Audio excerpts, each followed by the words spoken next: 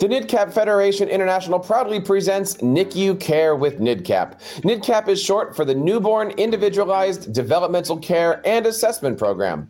In these conversations, we discuss best practices to support the health and development of hospitalized newborns, infants, and their families, and those who care for them in the ICU settings and beyond. Today's show is called Everyone Matters in the NICU. My first guest today has over 30 years of experience in prenatal, neonatal nursing that includes more than 20 years of research experience focusing on the care of high-risk infants and their families. She's also a member of NIDCAP Federation International Board of Directors and is currently serving as the Vice President of the NFI. She's a senior NIDCAP trainer and holds many certifications in various infant early childhood neurobiological assessments, and she currently holds a position as the assistant professor at Fairfield University Egan School of Nursing and Health Studies. I want to bring on to our show Dr. Dorothy Vittner. Dorothy, how are you today? Welcome to our show.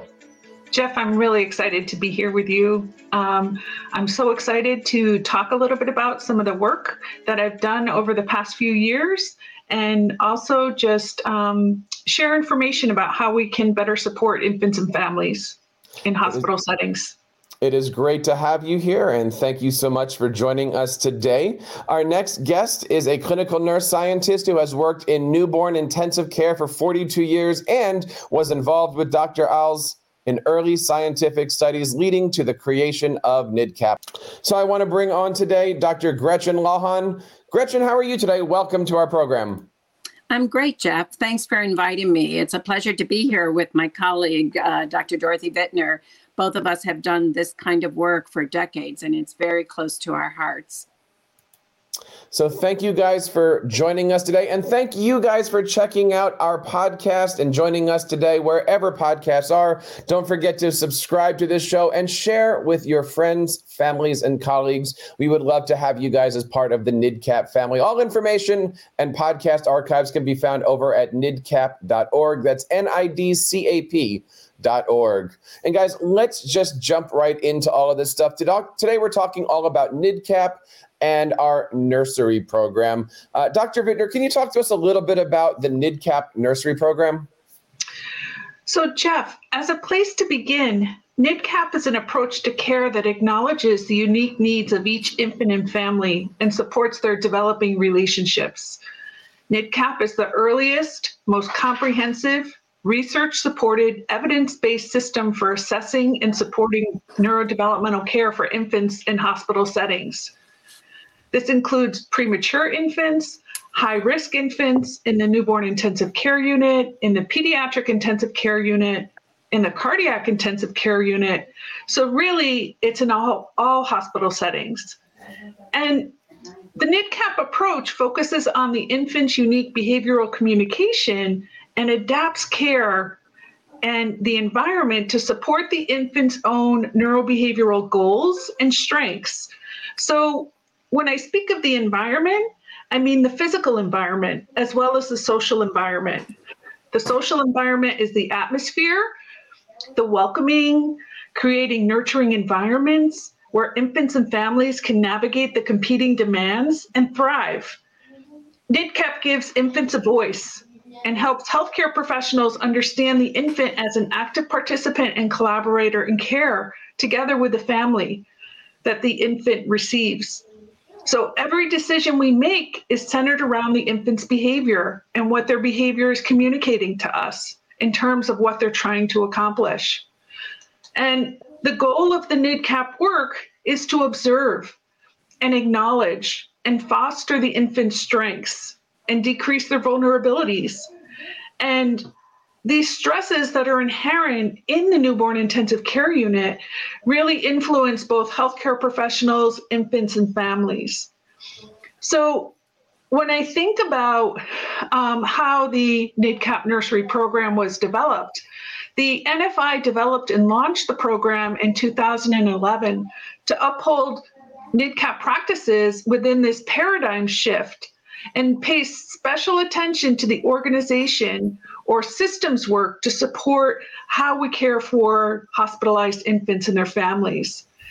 And when we think about the NIDCAP nursery program, we're really thinking about a system-wide change in philosophy and implementation of that physical and social environment. And so there are over 118 criterion that are scored on a 5-point scale. And when we think about the NIDCAP nursery program, it really pertains to all disciplines. It's each and every member of the healthcare team. And I'm wondering, Gretchen, if you can share a little bit about your experience with the NIDCAP nursery program. It's interesting, Dorothy. I have to just say that as you were speaking and talking about the importance of every single member of the team, when I think back to the early days of trying to implement the work and trying to make sure that we were including, physicians, nurses, psychology, therapists, family members, of course, it was interesting to hear the different perspectives. Some disciplines thinking, well, of course, they're primary importance to this work. And then other disciplines feeling like, gee, you really want to include us. That's great. So I agree with the comprehensive nature of it. It's been my experience in consulting and working in several different units that it's a really key factor to success for any unit who's interested in taking this comprehensive approach and ensuring that it's being followed, that everyone involved in the unit is, in fact, included in the planning, in understanding the philosophy and the work. And that even goes to people like those who work in environmental services. The man or woman who goes into the newborn ICU and has to change take away the trash that's sitting very close to an incubator with a very tiny baby in it. Once they understand the nature of this work, they never function in the same way again. They become super quiet and realize that you can't shake out the plastic bag next to the incubator with the tiny baby. And if we hadn't included them in understanding the work and being an important collaborator, then they just wouldn't know and they would do things in a less thoughtful manner. Absolutely. And, I think coming from the discipline of nursing and yet working primarily as a developmental specialist or nurse scientist, if you will, how we think about NIDCAP, one of the real strengths of the program is its multidisciplinary approach. And the information and knowledge really pertains to everyone who cares for infants in hospital settings. So it's the entire healthcare team, and it's the team as a team that really influences change. And so when we better understand behavior and we better understand what that infant is trying to accomplish from a neurobiologic perspective, and we talk about that and we help that guide our discussions. And we talk with families about what their impressions are and what their goals and what they would like to accomplish for their baby, for their family, for themselves. When we start to have those conversations in different ways among the healthcare team, it really does shift what our conversations are. And when we partner with families and we include them in our decision-making, it really does change that infant's care trajectory. Let's talk a little bit about the families here. Every time we do a recording, I always think back to my experiences in the NICU. Our triplets were 25 weekers. We spent a lot of time in the NICU. Does a family look for a hospital based off of if they have a NIDCAP program? Does a family make decisions before the baby comes based off of some of these nursery programs? What should a family be looking for when choosing a hospital? And how do you ask questions about having NIDCAP and NIDCAP nursery programs? Absolutely. And I know working in hospital systems, the hospital systems pride themselves in being able to share some of these philosophies and some of these approaches to care. And I think really families and parents and consumers are getting more savvy, Jeff, right? Because the internet is a way for us to share information in ways that 30 years ago, we didn't have those opportunities. And so very often parents come in informed and asking questions about how they can partner with the healthcare team. And they start asking questions and inquiring about what choices they have, what opportunities are there. And at the very least, if a family, which very often prematurity or a high-risk delivery is not something that individuals always plan for. So a lot of times there's a surprise factor, or they're in a situation that they had never expected or experienced or had any information about. And so you're meeting people on their worst day, if you will. And having a critically ill infant is really, really challenging. It's not easy to be able to go into this environment where, when I talk with families, their biggest intention is they just want the baby to be okay. And they want to take home a robust and they want to take the baby home, and they want to spend time with that baby. And so how we talk with people about that totally influences that experience, right? So if we pretend like that's not the most stressful day or not a difficult time, then it really detracts from helping people to be present and authentic in that experience. But some hospitals are actually so proud of having taken on the NIDCAP nursery certification. One hospital, they actually had a billboard made that was advertising to the public and community that their newborn ICU was NIDCAP certified. So although some families really have no choice of where they're going to go based on their insurance and where the coverage is, as Dorothy said, some are much more sophisticated, and they're looking up and they're reading and they're looking at those kind of quality indicators that are public knowledge and available to the lay to see, is this the best place to care for me and my baby, especially when they know in advance that there's a likelihood of prematurity. Well, here's the question here. When we're going through a pregnancy, obviously we've got a couple different options. The best one is you have your child and 24, 48 hours later, you're out. When does NIDCAP start to be introduced into the program? I mean, even if you have a child full term, sometimes the baby is in the NICU for a day, 2 days, whatever, until the things get stable. In our case, we're there for 3 or 4 months. When does NIDCAP start to come into the conversation? At what point? How early does a child have to be born before the NIDCAP process, and all these conversations need to be discussed with parents? So consistently well-integrated NIDCAP care is the primary goal of all NIDCAP work. And really, Jeff, it starts from the beginning, and it starts from birth, or perhaps even before birth. And when we think about that, and we think about the strategies that we use to accomplish the integration of NIDCAP to its fullest expression, it really provides the organization and structure for these many conceptual efforts that can be quite complicated. So the NIDCAP nursery program provides tools and strategies for healthcare professionals and even families to understand what is it that we're talking about. There are 4 kind of key elements, if you will, in terms of thinking about the NIDCAP work and thinking about the NIDCAP program. So we think about that environment. We think about that physical environment. We think about that social environment. We think about creating nurturing environments. How do we support people and welcome them to be with their infant for prolonged periods? Do we do that? And how do we support each other on the healthcare team? We also think about the care of the infant. And what do we do in terms of our interactions with infants? We know that these infants require intensive care. Very often they're critically ill. They may be on ventilators or have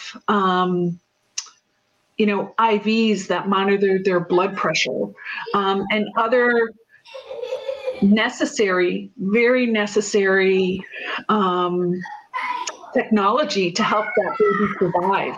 And yet, can we embed that technical competence in emotional competence? And can we nurture as well as we provide that technical care? I also think about the fourth key element of caring for families. How we support those developing relationships at all levels influences what we're doing. If we're talking about building trust for that infant, despite the fact that they're born critically ill or very premature or very small, they still have that neurodevelopmental expectation to develop trust. So how do we build trusting experiences? How do we acknowledge the infant's unique experience and support them to cope and diffuse some of that stress? So I think sometimes we misinterpret that developmental process, if you will. It's not about not doing something. It's about doing it embedded in nurturance and embedded in love, and acknowledging that family and those parents have this unique connection to that infant that no one can imitate. And so when I talk with families and I support and I start to explore, what are they thinking? What is their priority? What is it that they would like to do? How can I support them to be successful? And very often it's that, fear of not wanting to hurt the baby, not wanting something to happen, not wanting that breathing tube to fall out, rather than not wanting to hold the baby. So something as simple as holding your baby or holding your baby skin to skin takes an incredible amount of competence to assure that security and safety of the infant, while simultaneously supporting that parent to explore and experience something that is unique to them. And I think for me, it's really powerful. And I also, those are some of my best days, when you can see that magic happen in terms of those connections between babies and families. And you can see that mother gain confidence and competence over the baby's hospital stay, and feel really confident in, one, they know their baby, and two, they know best how to care for their baby, despite not being an intensive care nurse or not being a neonatologist. Parents bring a very a unique expertise, if you will. And as a healthcare professional, it's our opportunity to explore that and come to know, okay, what's important for this family, and how can we partner to, how can I walk with you on this journey? And I think that's a huge change over the decades, at least, that we've been involved in this work. I first walked into a newborn ICU in 1980. And as healthcare professionals, I think we were very well-intentioned, but erroneously thinking, these babies are so tiny, so fragile, so sick, and require intensive care. So in many ways, we made the mistake of assuming that we needed to step in for the parents, care for the babies until they became critically stable and able to be cared for by parents. And what I certainly learned, and I think I can speak for many others, is that over the years, we realized we were really missing the boat on the key element of the parent-infant nurturing relationship, and that it would be significantly altered in not good ways if we functioned in that traditional manner. And that actually from day one, and even sooner when we do perinatal consults prior to delivery, we really need to support the parent, the mother and father, in caring for their infant, despite whatever critical care is necessary. Because you can't trade places. If we inadvertently give the message the parent is not adequate, that message never truly goes away and has a long-lasting effect. So I think we've learned to, from the beginning, nurture that relationship. You mentioned a couple things here, and we'll see if we can break down a couple things. You had mentioned changes that have happened over the years, and you also mentioned the words technology. Could you talk to us briefly about how this process has changed over the last 10, 15 years with the advantages that technology has brought us. I mean, we talked about this in our previous episode. Every parent's walking in with cell phones trying to take 1,000 pictures of their kids every minute. You've got a lot more distractions going on. You've got parents that know more because as soon as the doctor mentions something or the NIDCAP worker mentions something, they can Google every answer that was just presented to them. How has technology changed the way that these practices are being put into work? So I think that very often when we're talking about hospital settings, there is an incredible amount of technology. And I think back even 20 years ago or 25 years ago with particular ventilators that would oscillate the chest rather than what we would think of a traditional breath of the air goes in and the air goes out. And so when these high frequency ventilators came out, and it was really important, the frequency, or we would call it the chest wiggle, if you will. And so we had this incredible technology, and it was fascinating to me because there were certain things about the machine that were not really considered from the baby's perspective. And one of them was the alarm system to let you know that the wiggle was off or the airflow was not constant in that baby's airway and lungs was piercing and excruciating. And you could only silence it for 20 seconds. And so if you had a critically ill baby where something was happening or you had a procedure or a situation, you may have 8 or 10 people around that bedside. And one person is just constantly hitting that mute alarm because the excruciating alarm to let you know that something's not going right. Well, all the doctors and nurses and nurse practitioners know something is going on, and we're literally working as hard and as fast as we can. And so when I talked with the representative from the company that made the ventilator, and I said, help me understand why this is just so excruciating and you can't even silence it or mute it. And you understand the incredible stress it causes in an already very stressful situation. And so the representative was kind of surprised or taken back or said, geez, we had never really considered that. And so for me, it's so important that we have clinical expertise partnering with technology. And I would say that for also families, right? Because I can give you a gazillion examples of things that health professionals think about maybe a little bit differently than what families think about. And so it's really important that we partner with and we have families integrated into our decision making so that we can support the various perspectives. And we can create and use the technology to our advantage, right? So we also know the technology of, all right, if I remember back in the day I worked in a hospital setting that we had an incredible video and photo department that was affiliated with the organization. And we had really skilled also video graphics, photographers. And so if we had a mom that was really sick and was in the intensive care unit herself and could not physically get out of bed, or the ventilator or the equipment prohibited her from being with her baby, we set up video cameras for her to be able to see her baby at the very least. We would take pictures and we would share those pictures at the very least to let her know that this little person is waiting for you and is really that just supporting some of those connections.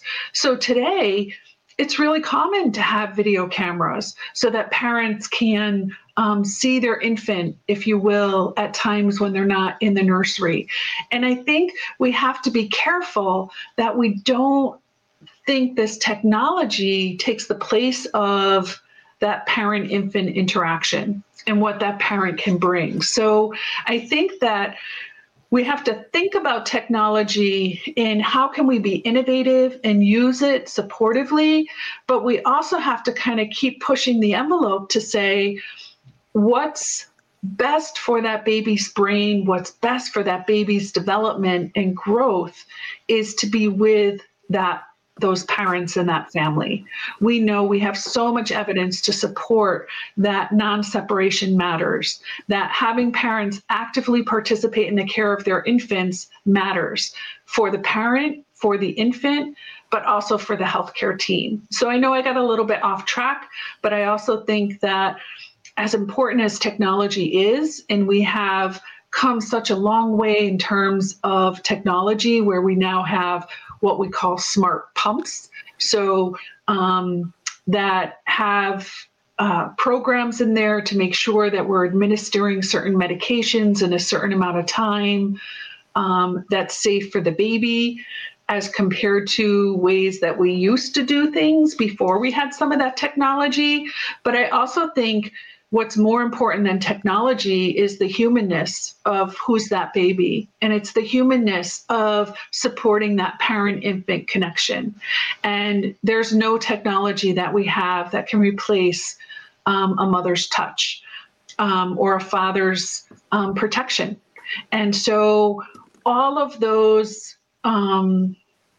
I just think we have to kind of think about it really with an open heart and an open mind, that we don't fool ourselves that technology makes more of a difference than parents.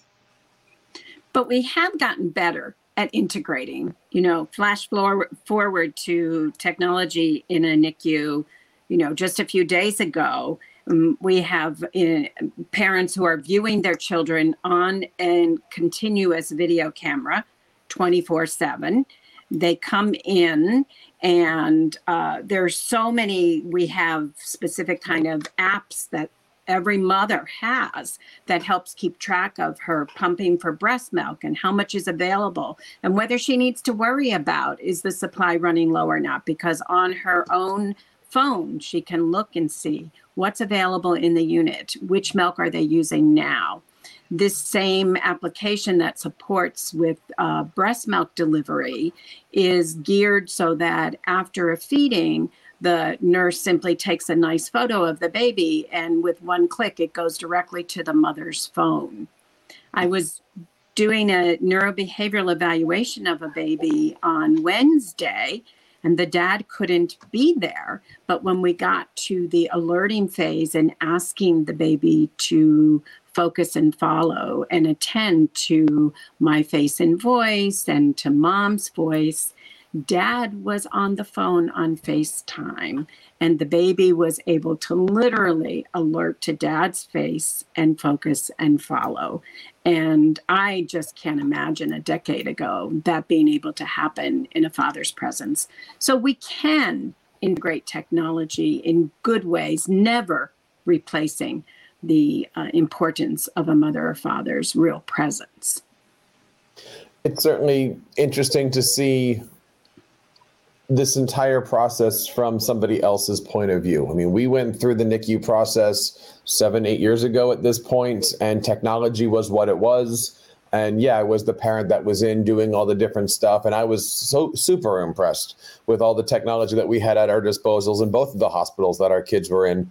But it is certainly amazing to see what's happened over the last several years here to make sure that every baby is there, safe, healthy. And as you said, it's not just the people that are caring, it's the people that are working with the trash cans. Everybody has the same goals and advantages in mind.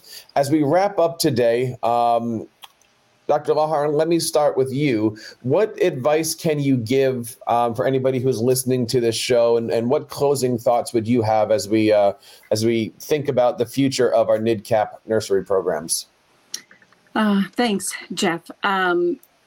Advice I would give, if you're a family member and you either are anticipating having a premature baby or a term baby who requires intensive care, or you have a loved one who may be in that situation, please ask questions. It's always okay to ask questions. Find out whether the unit your potential baby may be, the potential unit your baby may be in, is attending to developmentally supportive care. Whether, ideally it would be a NIDCAP unit, it may not be, but it would still be important to ask the questions. If you're a professional listening to this podcast and you want to know more information, go to our website. We're happy to help and provide information in a variety of ways. And if you're just interested in this for whatever reason, we're always available to provide more information. And it's a pleasure to discuss this work. We clearly have a passion for it. We know it makes a huge difference in the lives, not only of babies and families, but also the staff and communities in which this is happening. Yeah, and really, just in follow-up that, regardless of what you need to accomplish in context of infant care activities, embedding nurturance through your thoughts and transferring that into your hands, bringing this back to the bedside. How do I support these concepts and theories in all our actions and interactions? And at the core of all we do is supporting these developing relationships, embedding nurturance and emotional connectedness in all we do. And the NIDCAP nursery program and the NIDCAP work really provides those tools and strategies to be successful, specifically in context of the systems that keep evolving and changing. Thinking about how to articulate, how does your nursery shine? What are you most proud of? Building on the strengths and using the infant's behavior as the vehicle of communication for the baby, to support the family, and also support each of us as healthcare professionals. So always bringing it back to the bedside and thinking about how can I support these complex concepts into my actions and interactions at all levels? And what can I do to support this baby and family? And I think when we think about this and we think about these clinical experiences, it really does shift and modify what comes to mind, what I try to accomplish, what makes me feel good at the end of the day, how I can support that parent participation in care, and how do I think about it? And using reflective strategies to kind of help get in touch with what's that emotional experience? When do I feel good about it? When don't I feel good about it? Did I fumble? Did I not do what I thought I should do? What's my opportunity to pause and redirect? And so it's not about the rightness and the wrongness. It's really about trusting yourself, to trust others, to support trust in that infant, to really support their curiosity and investment in their world around them. So I really appreciate the opportunity, Jeff and Gretchen, to talk about this with you this morning. I think this work is so incredibly important. And if just one person listens to this podcast and starts to think about their own experiences, I think that we have been successful. And that wraps up this episode of NICU Care with NIDCAP. We'd like to thank you for listening and for your ongoing collaboration in providing the best care to infants and their families. Please tune in to future episodes and don't forget to subscribe wherever you get your audio and video podcasts. For more information, please visit nidcap.org and follow us on Facebook, at Twitter @NIDCAP, and on Instagram @NIDCAP Federation International. Until next time, farewell from NIDCAP, improving the future of newborns and their families.